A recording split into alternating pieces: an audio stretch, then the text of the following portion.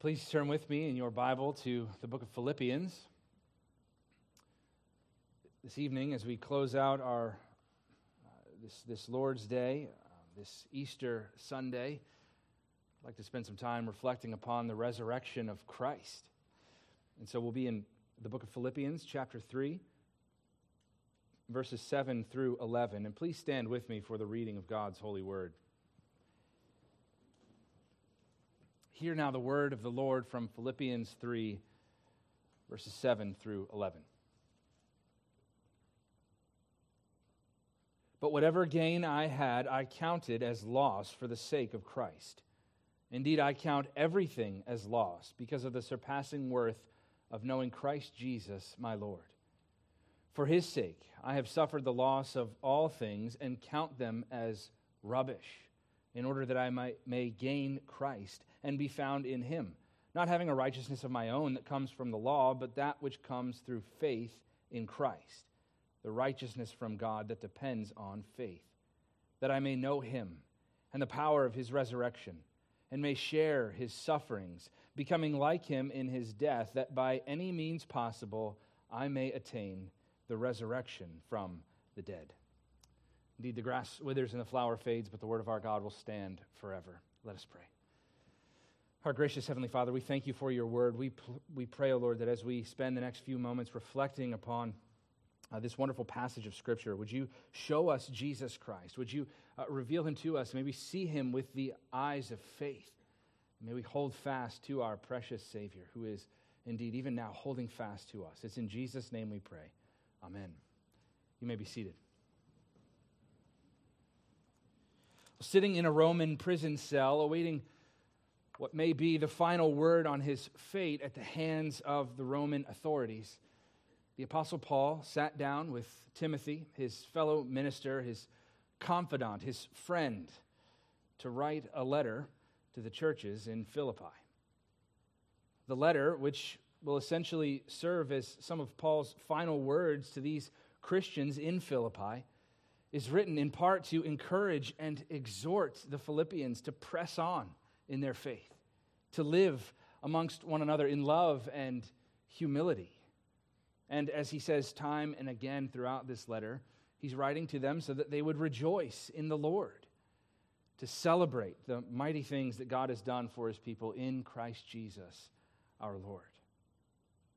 These Christians in Philippi, like Paul himself, have experienced hardship and suffering, and his encouragement to them is to persevere to the end, to continue to live lives that please the Lord. Our passage this evening in Philippians chapter 3 comes in the middle of a section of this letter in which Paul is talking about his former life in Judaism. He's setting up a great contrast. Here in Philippians chapter 3, Paul is ultimately telling you and me that we cannot trust in our own obedience to save us. He does this by talking about all those things that he at one time attempted to gain through adherence to the law as a Pharisee. And we see those things outlined in verses 2 through 6. Look there with me in Philippians chapter 3, verses 2 through 6. Paul writes, "Look out for the dogs, look out for the evildoers, look out for those who mutilate the flesh. For we are the circumcision, who worship by the Spirit of God and glory in Christ Jesus, and put no confidence in the flesh. Though I myself have reason for confidence in the flesh also. If anyone else thinks he has reason for confidence in the flesh, I have more. Circumcised on the 8th day, of the people of Israel, of the tribe of Benjamin, a Hebrew of Hebrews. As to the law, a Pharisee. As to zeal, a persecutor of the church. As to righteousness under the law, blameless." Paul's command or word to the Philippians in verse 3 is that they must put no confidence in the flesh. And he shows them, right after that, what it looks like to put confidence in the flesh. All of those aspects of his former life that he lists in verses 5 and 6 are Paul's telling the Philippians that he used to put his confidence in those things, in the flesh. And yet, he set it all aside. Paul laid claim to all of these things and more before Christ stopped him in his tracks on the way to Damascus. Paul, the Pharisee, put great confidence in his outward obedience to God's law, in his ability to perform the duties that the law required. But that confidence, as we see in verses 7 through 11, was misplaced. All throughout chapter 3, Paul is showing you and me that if we boast in anything, we must boast only in the Lord. To boast not in our own achievements, but only in Christ, resting upon his finished work alone for salvation. Not anything that you or I or the Apostle Paul or the best Christian who ever lived could hope to do. And in verses 7 through 11, Paul seeks to drive home this point. The Jewish world in which Paul lived, in which he was raised, thought that those things that Paul had, those things that he outlined in verses 5 and 6 that he had before coming to Christ, were incredibly worthwhile. They put a lot of stock in someone's religious zeal, in someone's heritage and background, and whether or not he lived a life which outwardly conformed to the Old Testament law. The Jewish leaders of this day thought that all of those things brought Paul much gain. But he reverses the script. He subverts their expectations by saying that all of those things are worthless. All of it is loss for the surpassing worth of knowing Christ. This statement that Paul makes in verse 7, and then that he repeats in verse 8, that Paul is counting all of those things as loss for the sake of Christ, is shocking to someone who thinks the way that Paul used to. And it's shocking to prove a point. It shows here how dedicated Paul is to the gospel of Jesus Christ. Paul seeks, as he tells the Corinthians, to know nothing except Christ and him crucified. And it's in that knowledge that Paul will find true satisfaction, true gain. Following Christ, knowing Christ, as he says here, is the overarching goal of his life and his ministry. Paul is so enraptured with the loveliness of Christ that it can't help but come out in every aspect of his life.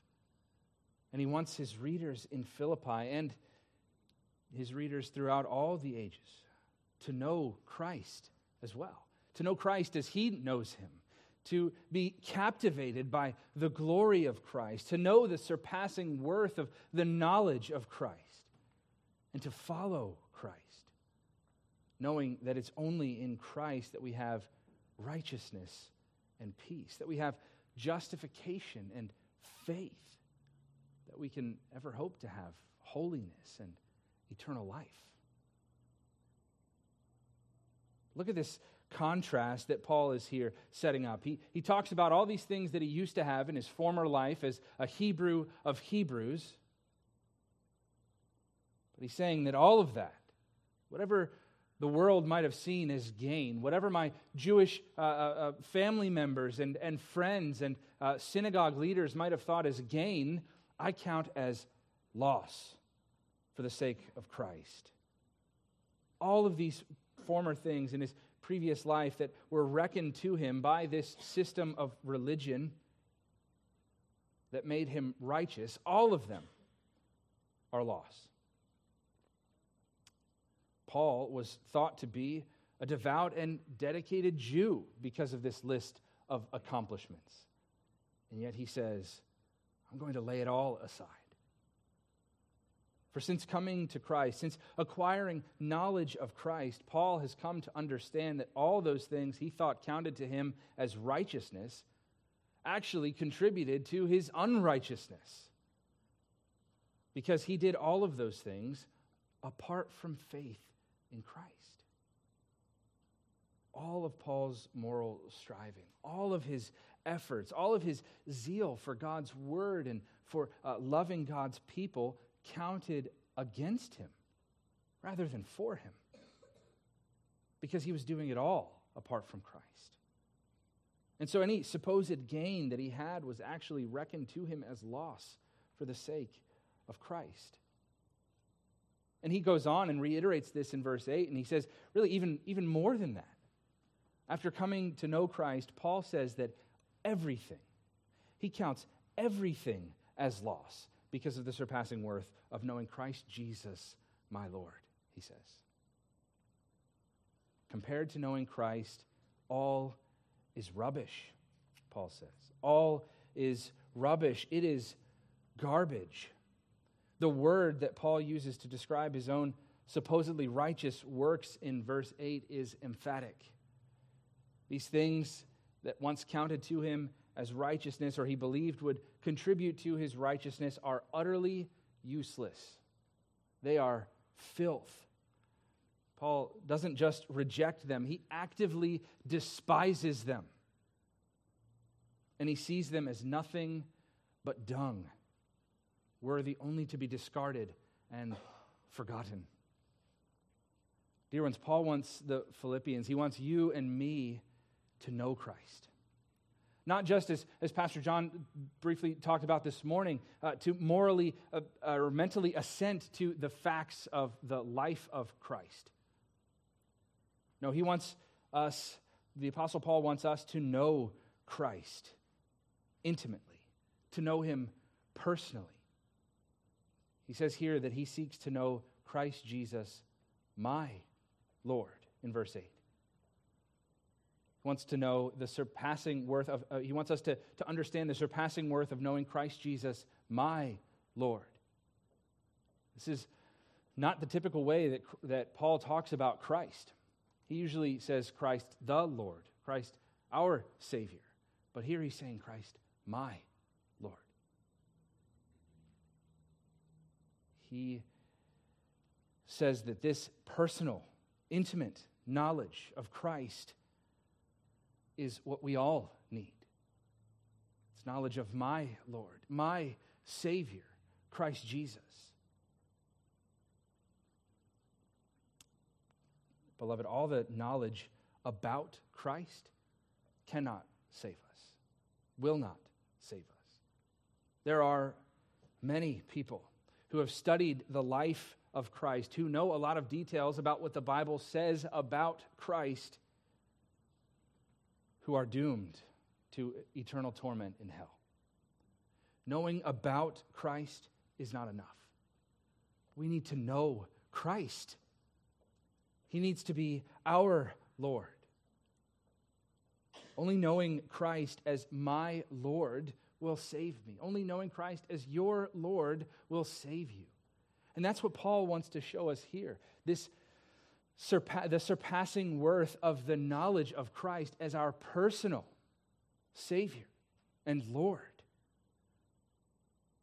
For it's only by that kind of knowledge that we will be saved. So in this passage, the Apostle Paul shows you and me that knowledge of Christ means a few different things. He talks about and expounds this knowledge of Christ.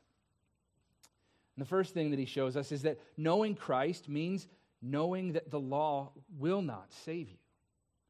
Knowing Christ also means knowing that righteousness depends on faith in Christ. And knowing Christ means knowing his sufferings by sharing in them and by knowing the power of his resurrection. So the first thing that Paul wants to show us here is that knowing Christ means that knowing the law will not save you. We have to know and understand that works of the law will not save us. As Paul has shown us by his own example, all the things that Paul gained by conformity to the law and following the practices of Judaism are worthless. All those things that were counted to him as gain are rubbish because they will not ultimately save. No, works of the law, Paul says time and time again throughout all of his letters, works of the law only condemn. They only condemn us. They don't provide that righteousness that's needed to be justified in the sight of God, to stand before God righteous. You and I, with all of our moral striving, all of our best efforts to keep God's law, could not add a single bit of righteousness or obedience on top of Christ's own righteousness and his own obedience. Friends, no amount of Bible reading or church going or serving at the local food bank or even evangelizing the lost will save us. It will not save us. All of these things are good, but not one of them is good enough to give you what you need to be saved.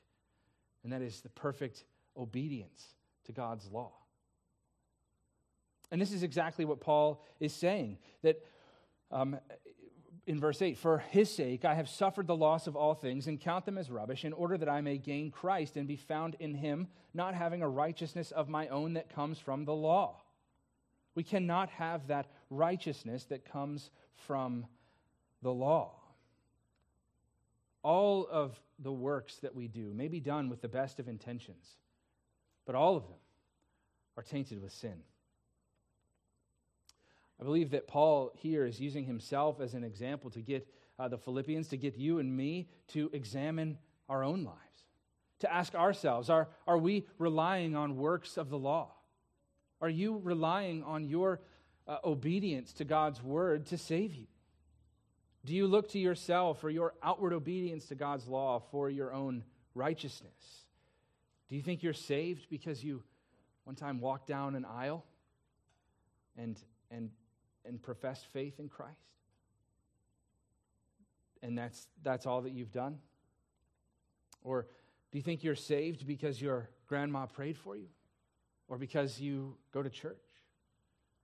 Or are you saved by faith alone, in Christ alone? Do you know Christ? Do you know that works of the law will not save you?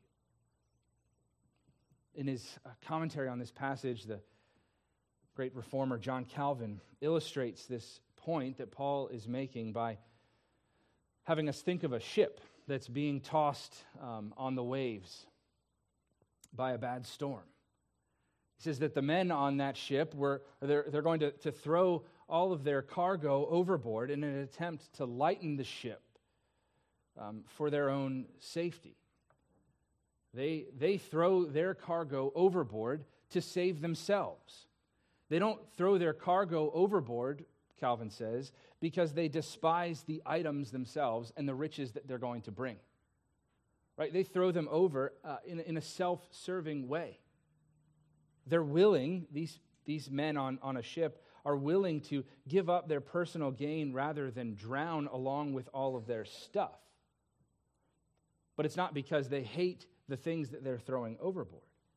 No, they throw those things overboard, Calvin says, with regret and with a sigh.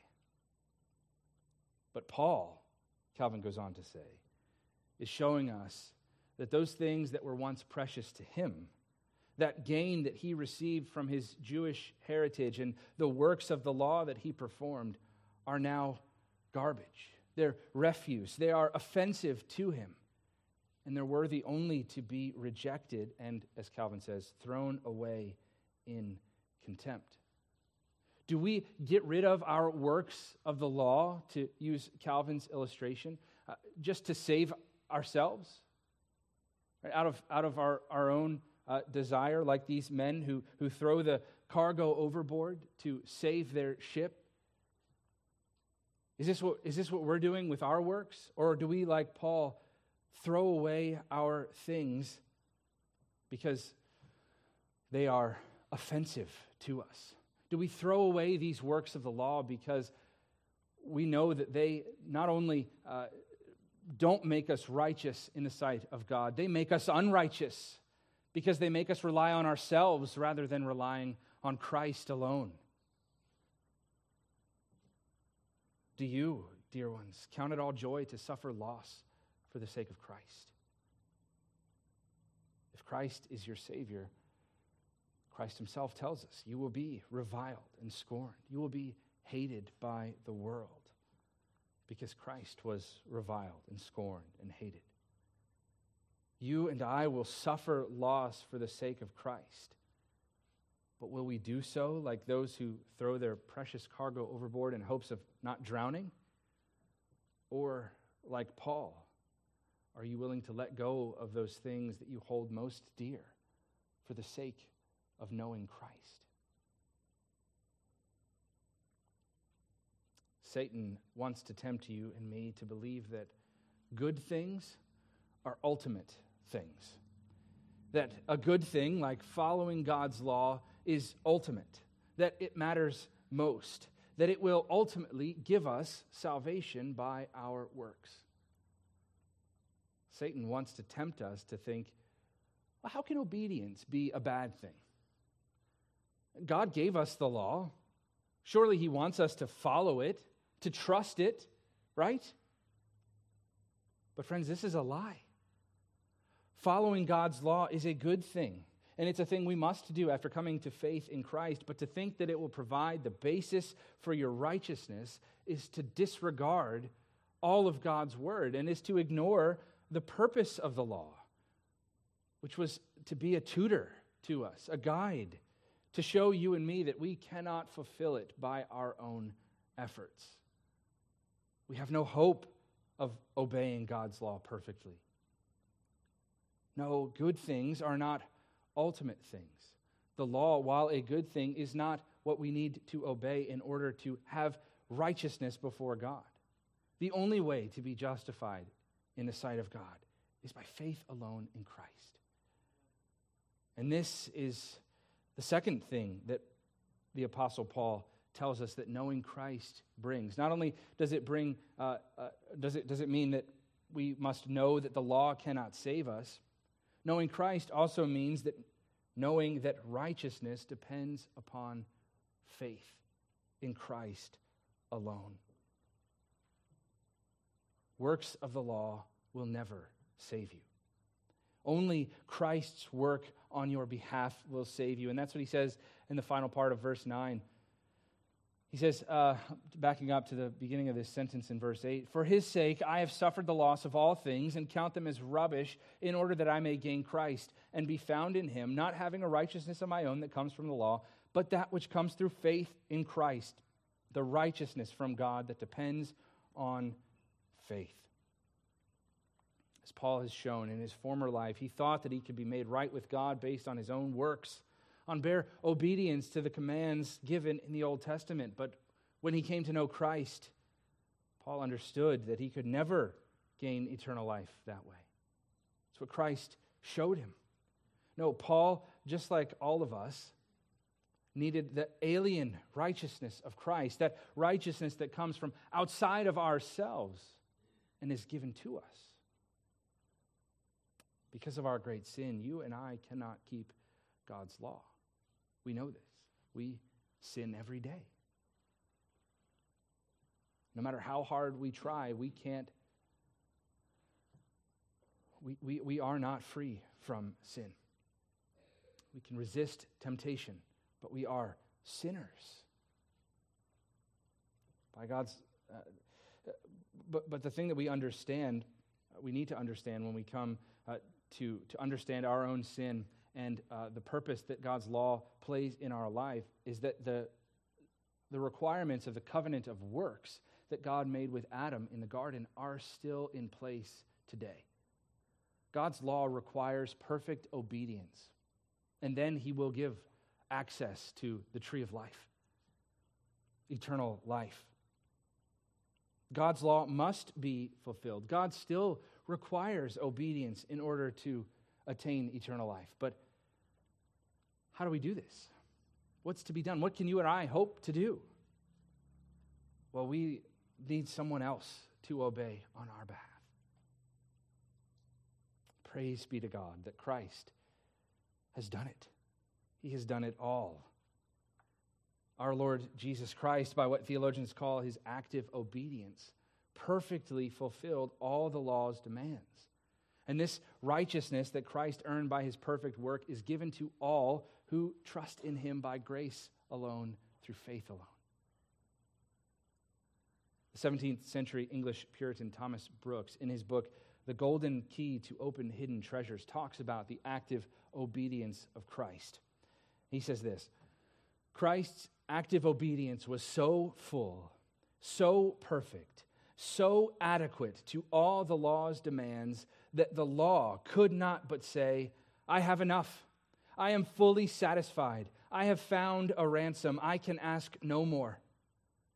Neither was the obedience of Christ fickle or transient, but it was permanent and constant.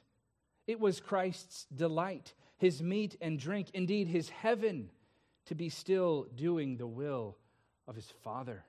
End quote. The law was perfectly satisfied, fulfilled by the obedience of Christ. That active obedience of Christ was his lifelong conformity to God's word. At no point did our Savior do anything contrary to God's law. His righteousness, then, because he perfectly fulfilled the law's demands, his righteousness is given, is imputed to all of those who repent of their sin and believe in Christ. So I ask you, dear one, do you believe in Christ? Is he your hope and your stay? Do you cling to Christ by faith? Or like Paul in his former life, are you relying on works of the law? Repent and believe in Christ. For in order to be saved, you must know Christ, and you must know that righteousness depends upon faith in Christ. Well, the final aspect that Paul wants to show us about knowing Christ is that we know his sufferings by sharing in them.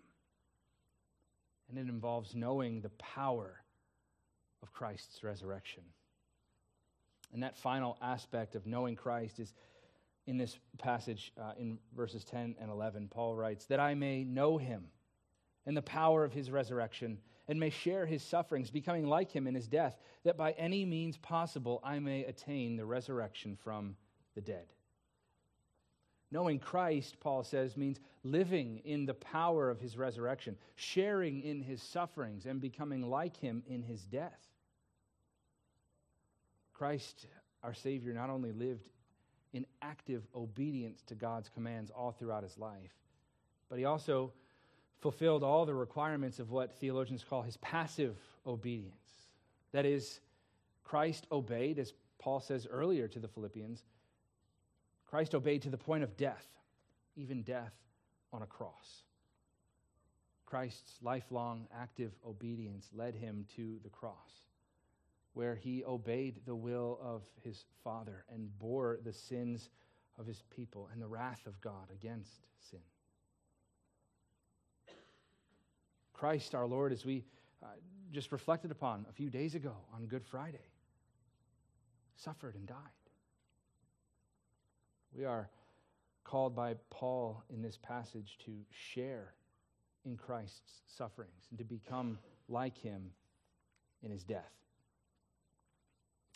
The Apostle Peter, in his first letter to the churches, tells us more about the suffering that we will endure as Christians. We, as Christians, share in the suffering of Christ. And in 1 Peter chapter 4, verses 12 through 19, we read these words.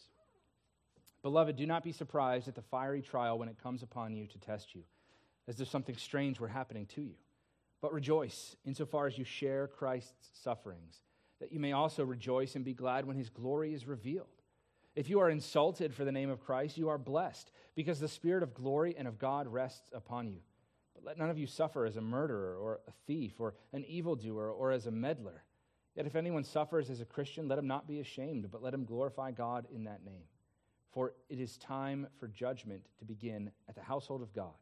And if it begins with us, what will be the outcome for those who do not obey the gospel of God?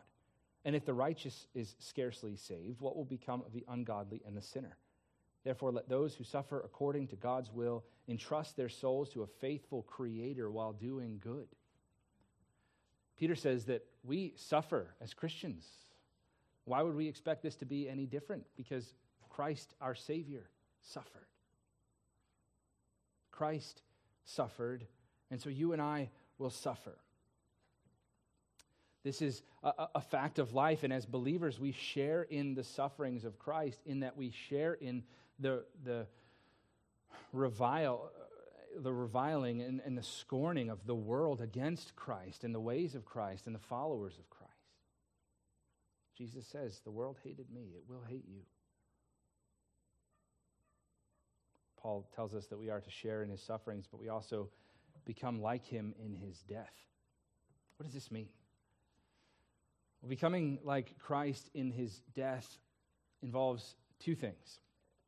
It involves the mortification of the flesh, mortification of our sin, and the death of our bodies. You and I are called to kill our sin. Every day we are to be about the business of mortifying our remaining sin. We are hopefully progressing in our sanctification in the Christian life. And part of doing that means we kill our sin. We resist temptation when it comes.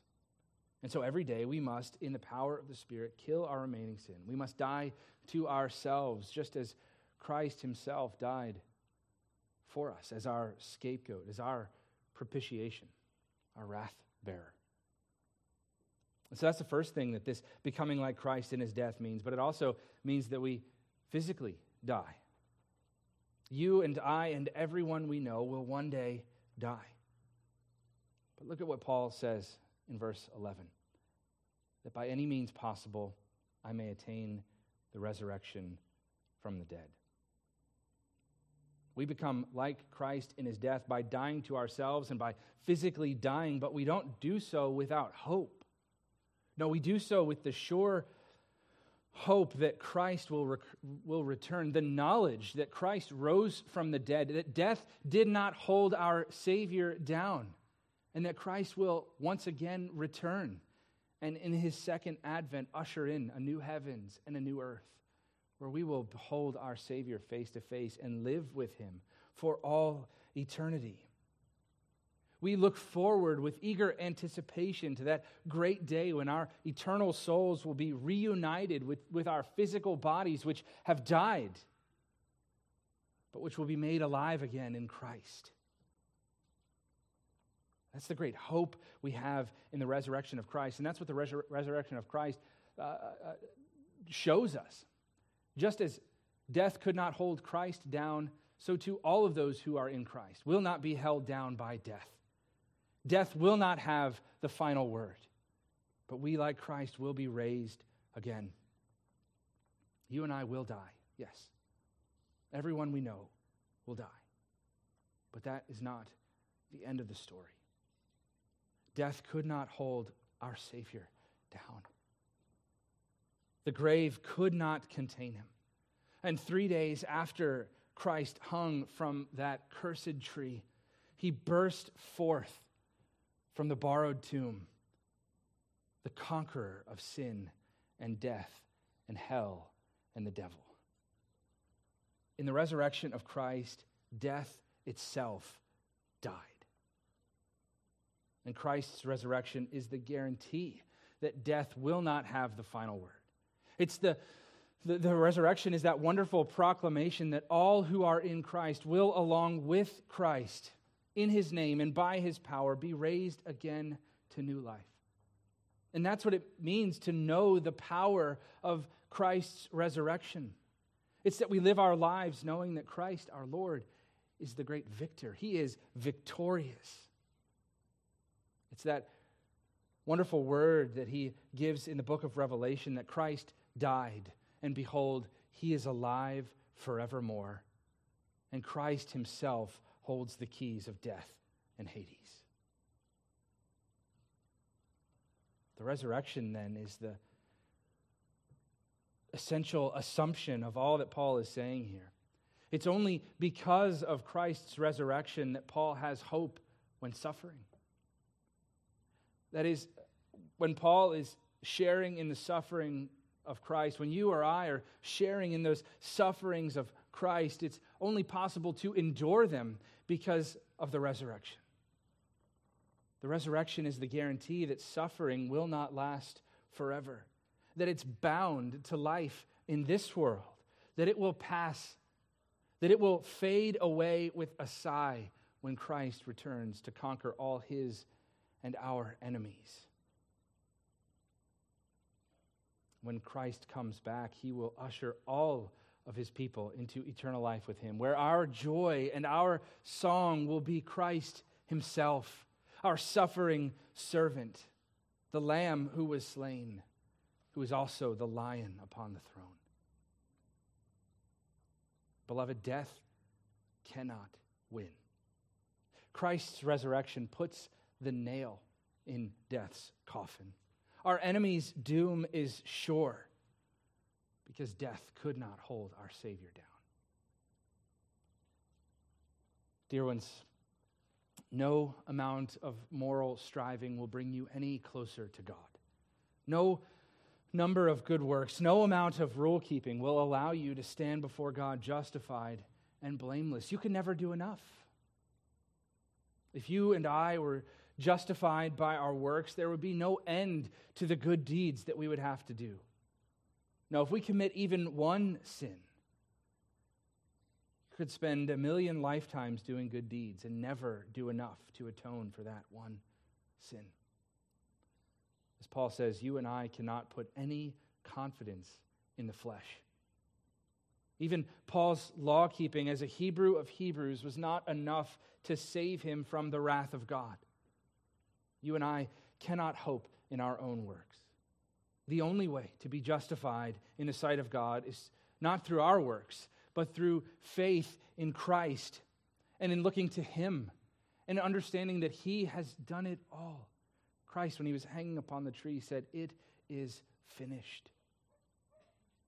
The work is completed. And you and I can only be saved by God's grace through faith in Christ. Everything else we have must be counted loss for the surpassing worth of knowing Christ, my Lord. Is Christ Jesus your Lord? Or are you trusting in yourself for your salvation? Christ alone is the way and the truth and the life. And if you don't know Christ, you are doomed to spend eternity paying for your sin. That sin which you commit each and every day against our holy and righteous God. So come to Christ. Believe in him by faith. Know nothing but Christ and him crucified. And live in the power of his resurrection. Let us pray. Our gracious God, we thank you and praise you for Christ our Lord, who rose from the dead. 3 days after it seemed as though all hope was lost, Christ burst forth from the grave. We thank you for Christ. We pray, O God, that we would live in the power of his resurrection, knowing that it's not by our own works, but by Christ's works that we are saved. It's only by faith in the finished work of Christ that we have eternal life. We have the assurance of our faith. We pray, O God, that we would live in the power of Christ's resurrection by your Spirit, looking to Jesus Christ, the author and perfecter, the finisher of our faith. We pray all of this in Jesus' name. Amen. Well, dear ones, let's stand once again and sing praise to our great